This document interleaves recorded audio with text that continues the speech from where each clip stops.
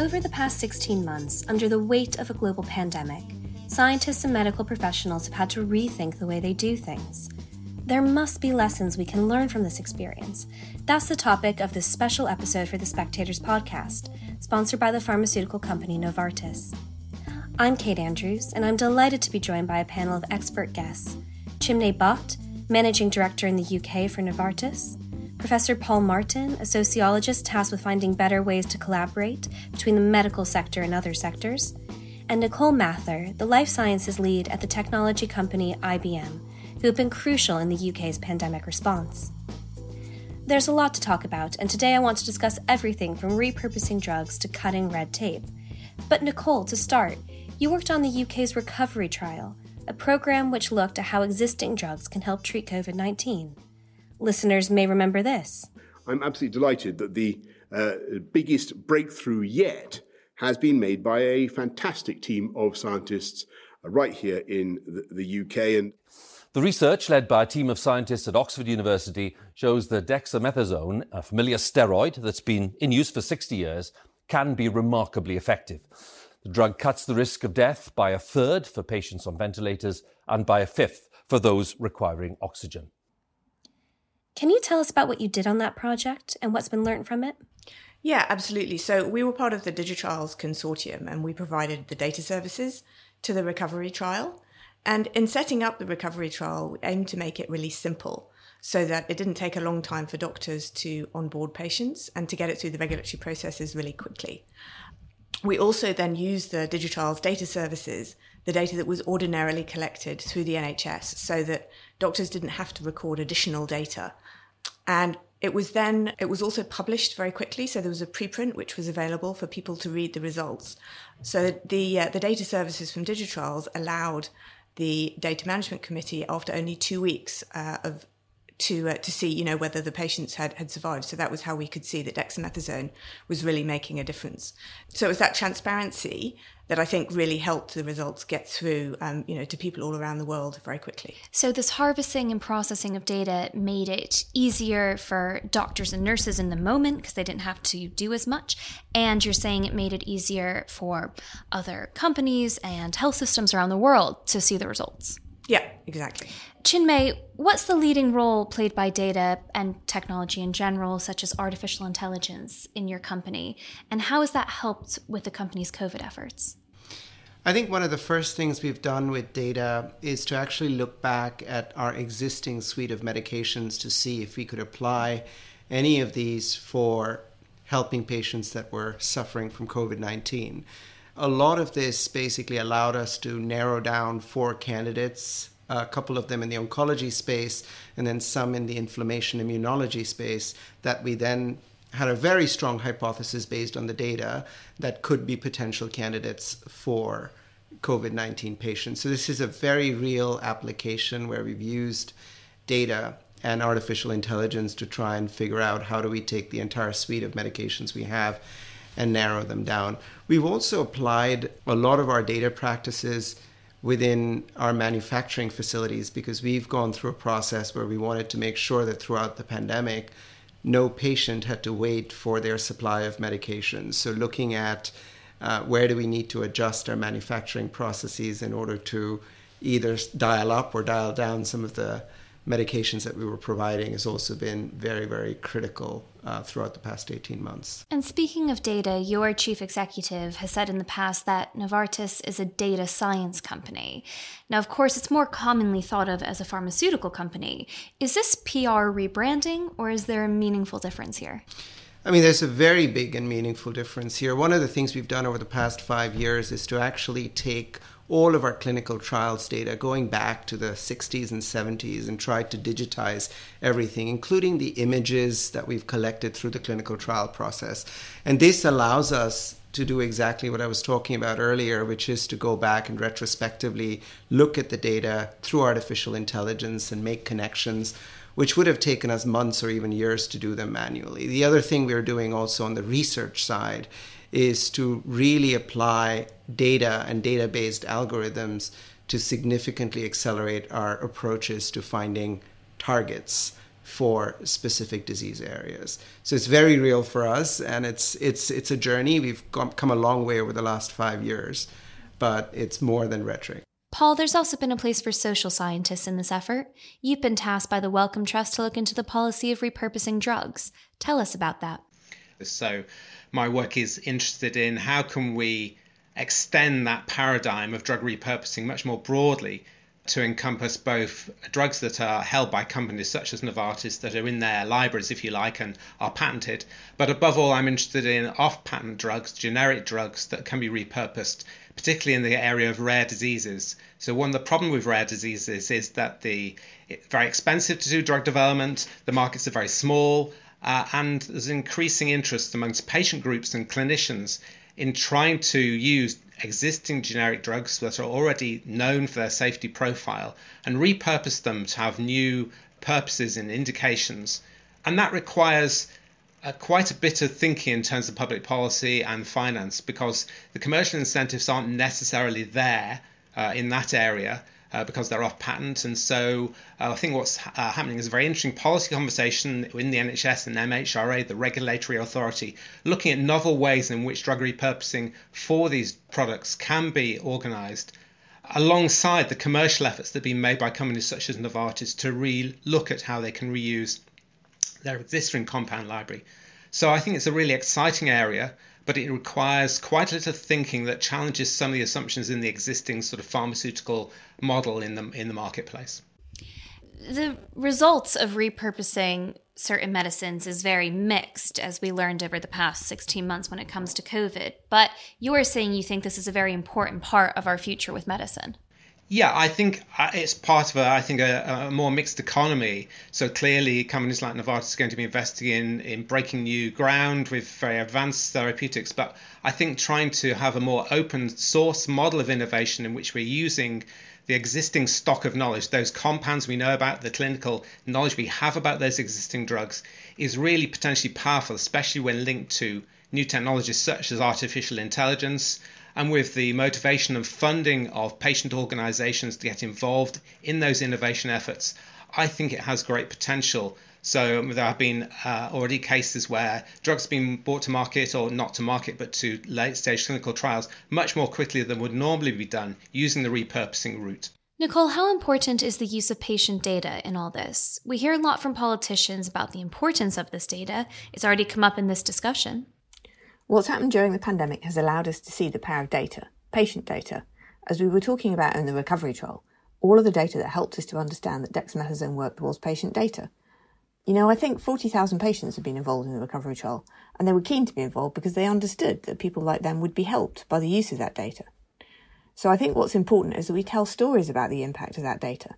The recent strategy published by the Department of Health and Social Care was even called Data Saves Lives. I think that's what we need to promote to people, that in examples like the recovery trial, during COVID, data can save lives, and that's what the opportunity is. And then it's up to the government and so on to make those appropriate arguments using the evidence in front of us about what's happened. Paul, there are considerable privacy concerns. Only last month was the government forced to delay a data scraping scheme proposed by NHS England, where patients had to opt out to avoid their data being used. In the end, the delay happened because of backlash from campaigners and even GPs. And I don't think many people, as users of the NHS, have even heard of it. Is telling people how useful it is to harvest their data really enough to allay privacy concerns? I mean, this has to be placed in a little bit of historical context. There was a move called Care Data a few years ago that was very similar to this, that ran into a lot of trouble, both legally, professionally, and in terms of public opinion. And I'm very worried that, let me just backtrack and say, I think the sharing of data and access to NHS medical records, potentially, if done properly, is really powerful. So I'm not against that in principle. But I think this has to be done really carefully and really thoughtfully to avoid some of the pitfalls. People have got real concerns about data privacy, broadly speaking, in their everyday lives, as well as in the healthcare sort of setting. And unfortunately, there's been cases where the good governance of data in the NHS has not always taken place, or certainly there's been some high profile cases in the press around, I'd say, a few years ago in the relationship to care data, where people were really concerned about what was going to be done about their data. And the proposal on the table at the moment is an opt-out. It's an assumed or presumed consent model. And if that's going to be applied, then governance is everything. Communication is not going to be the answer here. It's making sure that there's the regulation and governance of the use of this data, that where privacy concerns are centrally placed, is absolutely essential. And that's the only way we're going to get useful data for the NHS and for innovation if those safeguards are put in place. And I'm afraid at the moment, I think the jury's out. I think much more work needs to be done, not on communicating the benefits, I think they're very clear, but on actually putting in place really robust data privacy arrangements that will ensure that that data that's given by patients, so I say through assumed consent, is not misused.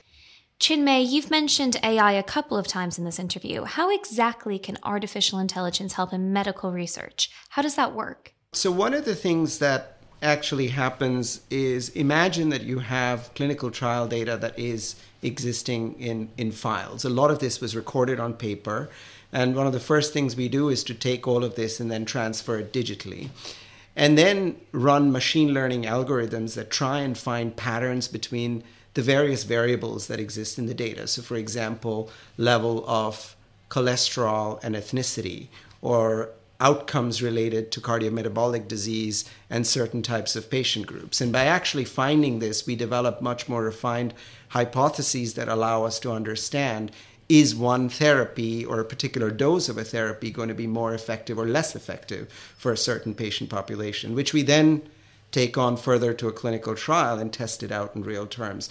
So this whole process of using artificial intelligence on existing data and creating very refined hypotheses is something that allows us to really accelerate the process of drug hunting, essentially. Paul, is AI a reliable tool in this search?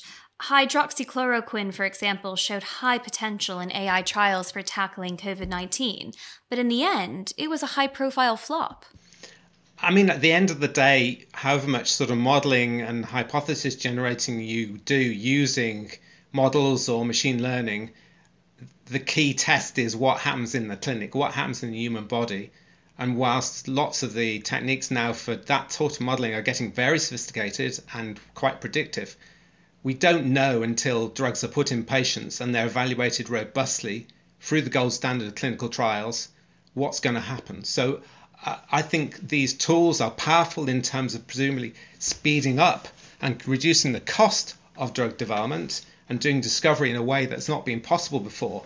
But we have to realize that clinical testing in human subjects is the only way we can ensure both efficacy and safety. So there's great hope here, but I think we can't see this as a substitute for that hard clinical miles that are put in developing these drugs. Moving on from tech, Nicole, you've written about how important it was for recovery to cut bureaucracy. Is there too much red tape in drug development? And is it going to be possible to get rid of it when we're dealing with illnesses that aren't COVID-19? So I think many of the processes which have been put in place have ended up being put on top of each other. And I think what COVID has been really helpful in is helping us to think about what's really essential. And so a lot of the regulatory process have been pared back, or they've been able to be run in parallel. So I don't think that the regulators are necessarily going to do away with any of the steps, but maybe addressing them in a more thoughtful fashion. So at the HRA, for example, we're thinking more about how we change our process than how we change our methodology, so that we wouldn't lose any of the depth, but we're able to do particular steps in parallel, or just to accelerate or change the way that the committee meetings work so that decisions can be made more quickly. That's a really important point, because one of the arguments made by those who are more vaccine skeptic is how quickly these vaccines were made for COVID-19. But actually, when you look into it, no corners were cut. They were just far more efficient about funding and timelines than essentially we've ever been before when creating a vaccine. That's exactly right. There's been so much more parallel processing. It never before have medicines been or vaccines been manufactured before they're in phase 2 clinical trials. In the UK here, we were setting up the manufacturing and getting the factories ready to go way before the medicines had been approved, for example. And the scale up for the phase 3 trials was happening even while the phase 2 trials were still being completed. So it's much more about changing the process than it is about changing the methodology. And the MHRA have been very clear that they've been, very robust on these points, that this is not a sort of a second-class approach in the slightest. It's actually just a better process. Chinmay, as the Novartis report The New Possible notes, developing a brand new medicine typically takes 12 years and can cost over £1 billion. Now, it isn't obvious that with COVID, we've cut the amount of money going into vaccines. In fact, we've dramatically increased the amount of money going into vaccines. But the process of vaccine development has shown that timelines can be truncated. Absolutely. And I think some of the points that Nicole made around not compromising on safety, not compromising on the robustness of the data set, but really looking at the process and saying, what are steps that we can do in parallel versus in sequence? Are there some things that we can front load, perhaps at risk, in order to actually truncate and accelerate these timelines? And then what are things that we can do very practically in terms of speeding up recruitment steps, getting committee decisions faster rather than on scheduled points, etc. And I think the COVID-19 process has shown us that it is possible, and many of the lessons that we've learned in the context of the pandemic can be applied to non-COVID-19 medications as we do drug development going forward. And Paul, on the other side, the government doesn't just regulate, it also funds. And you've written in the past about a more mixed pharmaceutical industry sponsored by government. You hinted at it in this podcast as well. Tell us what that looks like. I think what's really interesting about COVID is the success that's been in terms of public-private partnership. The UK government has put in a lot of strategic investment in terms of manufacturing capacity in particular, but some of the other sort of essential pieces that are required to enable drug development to occur both in the private sector and the public sector. So I think this partnership model is very strong.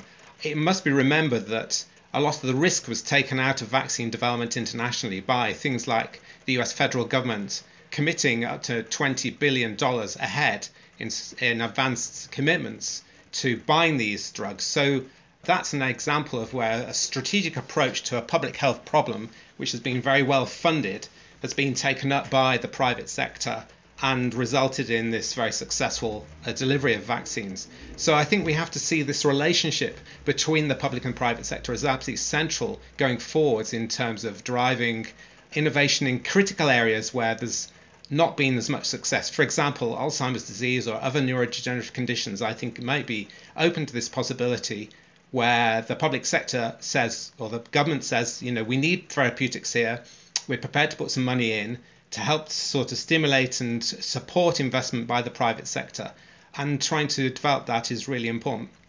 The other thing I'm very keen on when I talk about a mixed economy of drug innovation is this input from patient organizations, charities, clinicians that take a lead in developing drugs that are maybe commercially less attractive in the first instance, and then working later in partnership with companies to take them to market on the basis that the prices charged by companies will be lower as a consequence of the investment that's been made up front. So the issues around benefit sharing, that's not to undermine the existing model of the big pharma investment in much more risky projects, but I think it complements that and can help provide a better public health solution.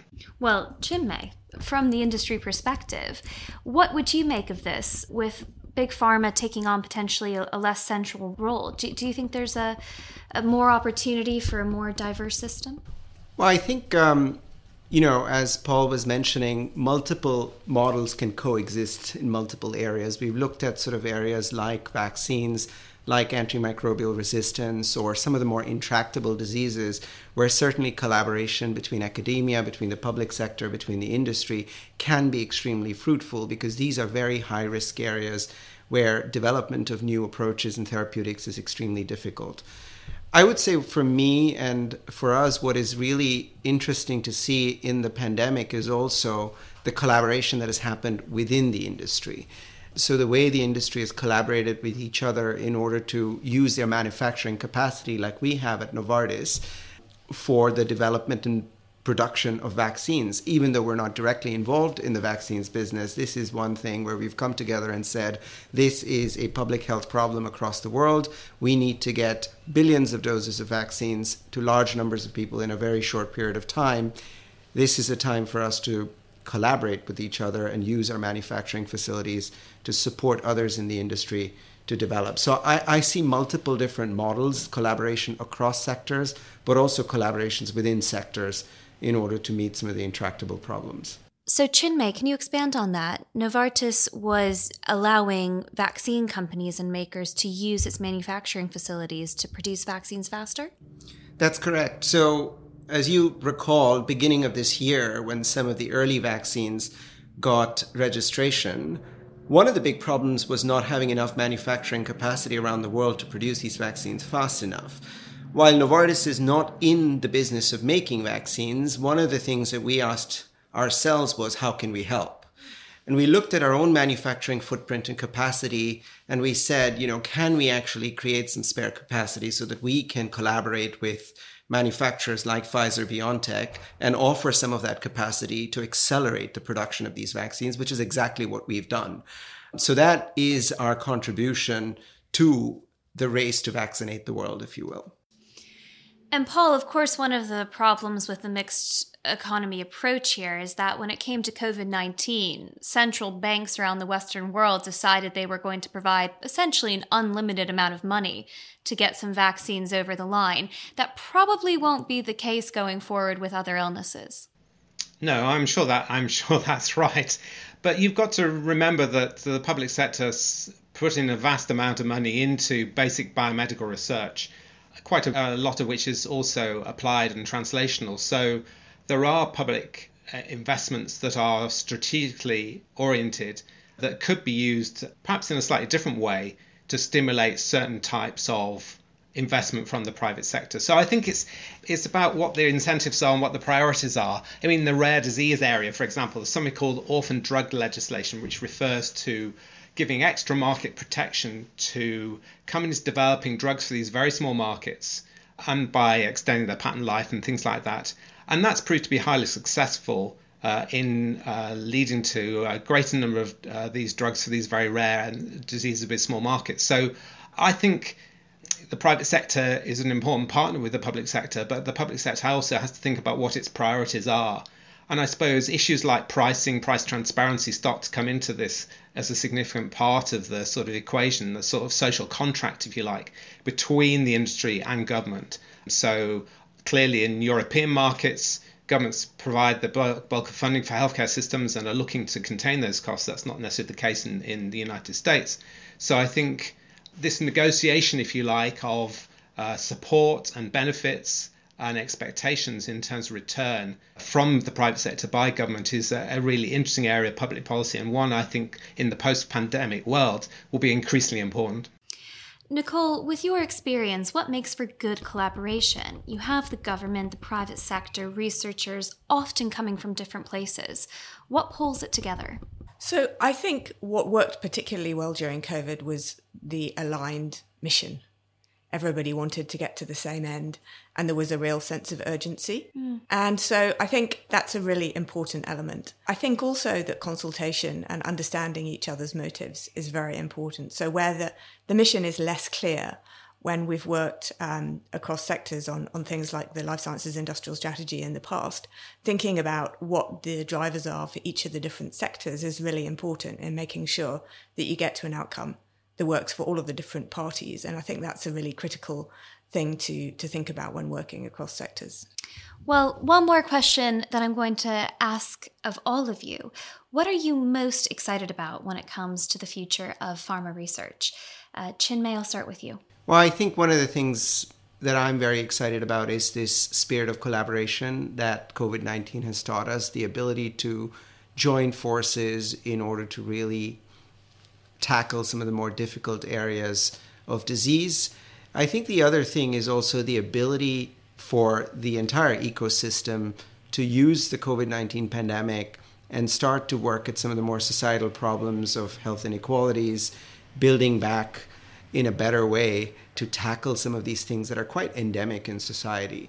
I think the pandemic has put a big light on a lot of these problems, and our ability to now get down at a granular level on the drivers of some of these issues and start to address them is something that I'm most hopeful for. Nicole? So I think that the pandemic has really given us a glimpse of the future, where we can really collaborate across sectors, where we can really use technology and health data to drive forward conclusions, where we can accelerate regulation and have parallel processing.